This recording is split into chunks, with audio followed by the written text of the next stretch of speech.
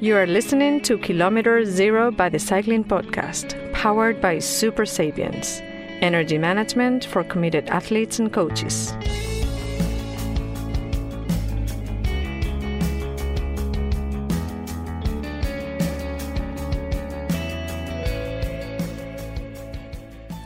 In the land of Marc Padun's birth and youth, the final days of May and first week of June this year, like many since the Ukrainian Revolution of 2014, throbbed with anxiety and echoed with mortar and gunfire. According to Ukrainian joint forces, between May the 26th and May the 30th, pro-Russian troops and tanks broke the latest notional ceasefire between the two sides 15 or more times. The attacks had become so frequent in the Donbass region that they are now part of daily life. Like the widely held view that there is no neat, emphatic resolution of the conflict in sight. Either Donbass returning to its former life as the uncontested easternmost outpost of Ukraine, or Russia taking control of the region like it did with Crimea in 2014. Happily for Marc Padun, his parents didn't hear the gunfire, for they had fled the region and the bullets earlier in what is misleadingly referred to as the Revolution of Dignity. Padun himself was also well out of harm's way, racing in the Critérium du Dauphiné in France, and on the race's final weekend in the Alps, causing a sensation by winning back-to-back stages. His post-race interviews were also a revelation, introducing to the global cycling audience a bright-eyed, effervescent character totally at odds with the stereotypes that have lingered about riders from former Soviet bloc nations. The Ukrainian rider from the Bahrain Victorious is going to do the unthinkable. He's going to make it double up time, back-to-back wins. Marc Padun, Bahrain Victorious, take a bow because it's double bubble for Bahrain Victorious. Honestly, after yesterday's victory, it was so much stress because I was so happy that I was hardly falling asleep. So I decided to forget completely what happened yesterday. But it actually was impossible to do, but in the best way I did it. So I concentrated to team performance from the start, just to go into the breakaway, to do everything possible for the team result. And in the end, it went in the best possible way. I have this jersey, and I have one more stage victory in the last day of Critérium Dauphiné. It's a dream. If thinking normally, yeah, it's going to be some change in my placement in the team, I think. But now I don't want to think about it. I just want to join the victory, speak with my closest people, and celebrate it. Clearly deeply religious, Padun thanked God for his miraculous weekend, and more mundanely, the advantages he had gained from his work with Bahrain's nutritionist, Nicola Moschetti. In the space of a few weeks, he had shed 5 kilos. Hence, finally, a prodigy whose class had already dazzled in his amateur days, notably in the Giro della Val d'Aosta and Baby Giro in 2016 and 2017, was finally able to fulfill the potential that many already suspected was his. Earlier this week at the Vuelta, Padun's contemporary and former fellow scourge of the under-23 category, Pavel Sivakov, remembered some of their battles. Yeah, definitely. It was Baby Giro, but also the year before in 16 in Valle d'Aosta, he was already impressive there. He won the first stage, if I remember well, in impressive style. I remember with the whole team with BMC, we were actually pulling behind in the valley, and he was on his own in front, and he managed to pull the win off. So yeah, definitely I knew his talent, and then the year after he confirmed again. But I would say this is a breakthrough. His performance in the Dauphiné though is like another level. The World Tour, that was something really impressive. But I always knew that he's a really good rider, and I think it's not a big surprise to see him also at a very high level now in the mountains. As a fan, you don't really know the work you put in. Let's say in an early stage of a race or something like that, it takes more energy out of you than you think. Probably he was just helping his teammates on all these first years, and now he got a shot at going for it. And you also learn a lot about yourself, what you need to do to be at a level, and it probably for some guys takes more time than others. And I can see it also now for myself. A lot of people might think that I was coming from from a GC here, and I see a few comments like saying, yeah, why he's losing time, why you go so slower, like in the mountains and stuff. But when you do a different job, then going for yourself is also different. And I think Mark had like a great shot going for it this year. I think he had a really good prep with some Tenerife camps and stuff. Probably the first time I think he was with Barline in Tenerife. So all these kind of details just add up, and then you see the outcome. Of course, not everyone had seen Padun at age 19. Not everyone was so complimentary about his performance at the Dauphiné. Le Parisien newspaper's post-race report the following day resembled a hatchet job. It quoted an anonymous team manager who called Padun's exhibition shameful, not so much insinuating doping as accusing him explicitly, without any evidence beyond 2 days on which the 24-year-old had clearly had diamonds in his legs. While their dissenting voice wasn't an isolated one, others who had followed Padun's career more closely and knew him personally were less surprised. In the late 1990s, Ivan Quaranta was hailed as the new Mario Cipollini, a flamboyant Formula One speed sprinter who, alas, never quite lived up to early expectations, despite 6 Giro d'Italia stage wins. Post-retirement as a rider, Quaranta has become the director sportif of one of Italy's top amateur teams, the Bergamo-based Team Kolpak. In 2016, one of their new recruits was a 19-year-old from Donetsk in eastern Ukraine, Mark Padun.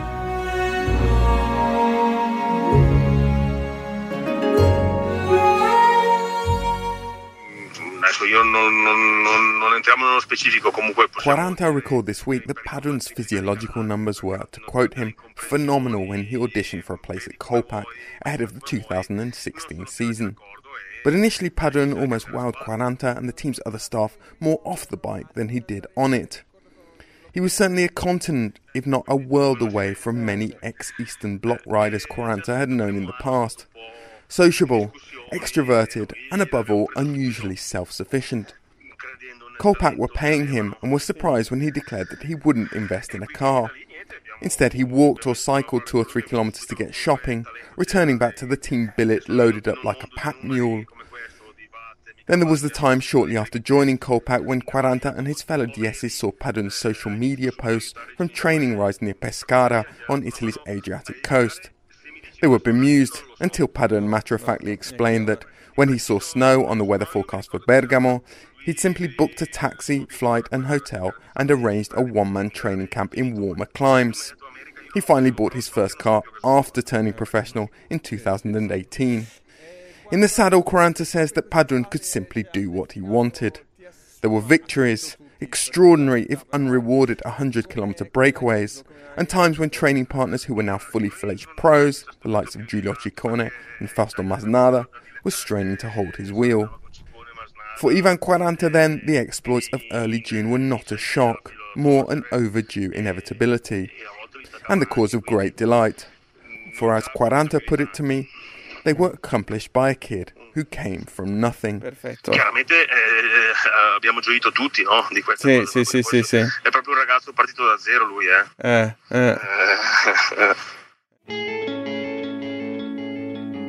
You are listening to Kilometre Zero by the Cycling Podcast, powered by Super Sapiens, energy management for committed athletes and coaches.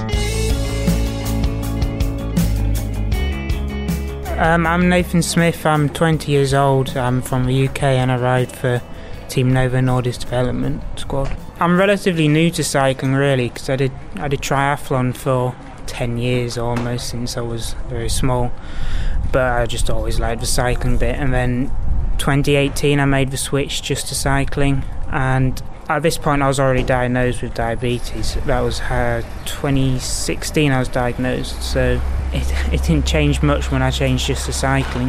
If anything, it was easier to manage diabetes. Obviously last year the team couldn't put on a in-person talent ID camp as they normally would because of obvious reasons really, so they partnered up with the Sufferfest and they put on a virtual one using Zwift as well and Wahoo trainers and everything. So, and then we had group rides, we had races, we had Zoom calls as well with staff, with presentations and everything, and then I just went along, joined along, did everything, and then got an email afterwards and asking me to join the development team for this year.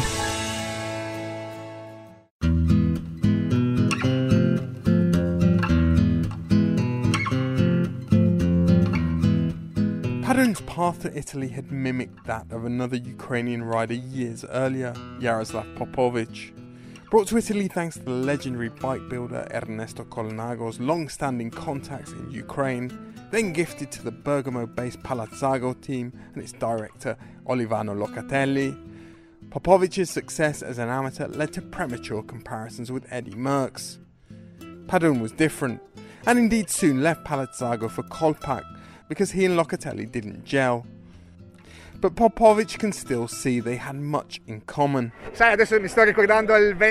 Now I'm thinking back to 20 years ago when I came over. They were different times. We didn't have any information about anything back then. We didn't have mobile phones to find things out. You just went where you were told to go, shut up and got on with it. To get in contact with my mum back in Ukraine, I'd have to write her letters. So yeah, it's a bit different now, but it still takes a lot of strength of character and independence. I mean, Olivano Locatelli is one of the most decorated under-23 directeurs sportifs, but he's got balls as big as footballs. He'll tear you apart. So if you survive that...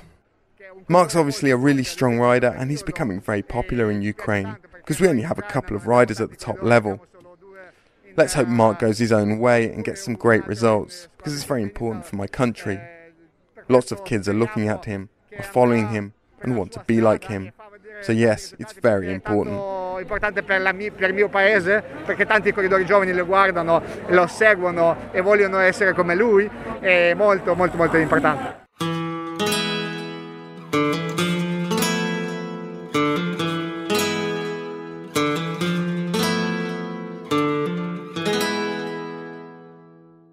Padun turned pro with Bahrain Merida in 2018 and immediately demonstrated his class, winning a stage of the Tour of the Alps. The following year he took the general classification in the Adriatica-Ionica stage race. But since then his progress has at least appeared fitful, erratic even, which is also what his coaches and team directors have sometimes said about his form. Mutual acquaintances speak of several issues: a bout of shingles, misguided weight loss strategies, even the shadow of strife back home, all of which Padun seemed to have overcome in the spring. So strong did he look at the Dauphiné that some pundits even added him to their list of favourites for the Tour de France. Just one problem: he was supposedly never on his team's shortlist for the Tour, and hadn't done enough to change their mind. Bahrain at least didn't appear to miss him. They won 3 stages, continuing a run of form that saw the team claim 19 victories in little over 3 months. A heavy-handed police search of the team hotel in the final week of the race, for which the team said they had no explanation, was a single sour note, one that to date has held no consequences of which we're aware.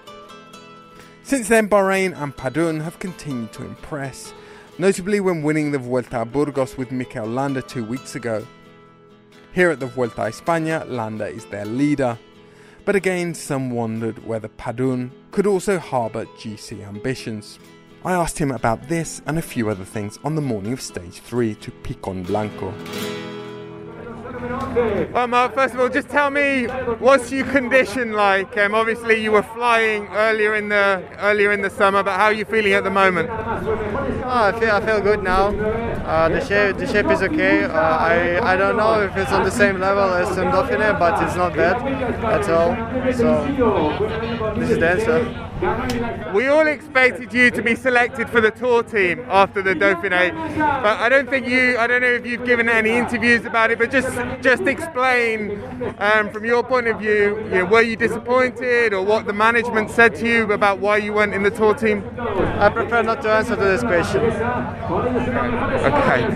And what did you do in the summer instead, in July, before you started racing again? After the preparation for Tour, I just dropped on my bike for a week and been enjoying the summer. And after I just restarted from the zero the trainings, and now I'm here. What do you expect from yourself here at the Vuelta? I prepared here for victory for one stage. It's what I've been riding for, and also I'm on charge for the team because we have here the strong leader Mikel Landa. So I'm here first of all for his hoping for his podium on the Vuelta. And you've got so many strong domestiques, particularly in the mountains. Gino, Wout, Jack. What's the order on a stage like today? Who pulls first? Who pulls last of those guys I mentioned? You'll see this on TV. Sorry? You'll see on TV? Okay. All right. Thanks, Mark. It seems curious given his achievements in June that Padun is currently officially teamless for 2022. A gift from the cycling gods appears to be cradled in Bahrain Victorious' arms, but it seems that they still have some reservations. That at least was the impression their director sportive Goraj Stangli gave Richard earlier in the week. Mark Padun, I mean, a lot of expectation of him. We saw that extraordinary ride at the Dauphiné.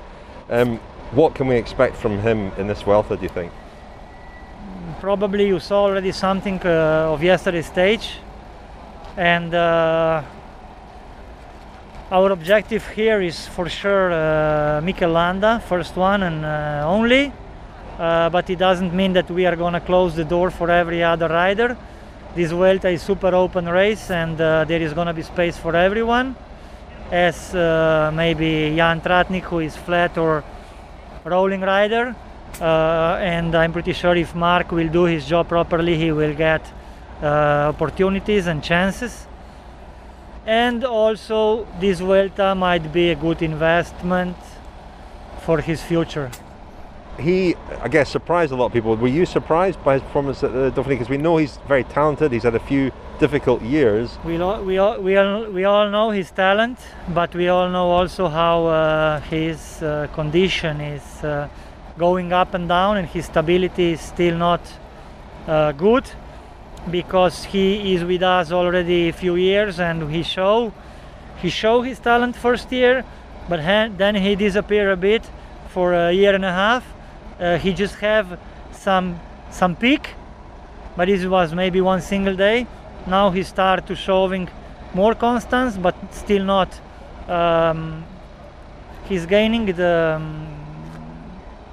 confidence. Of course, he's gaining confidence, but I believe that this Vuelta might be the crucial race for him, for his future.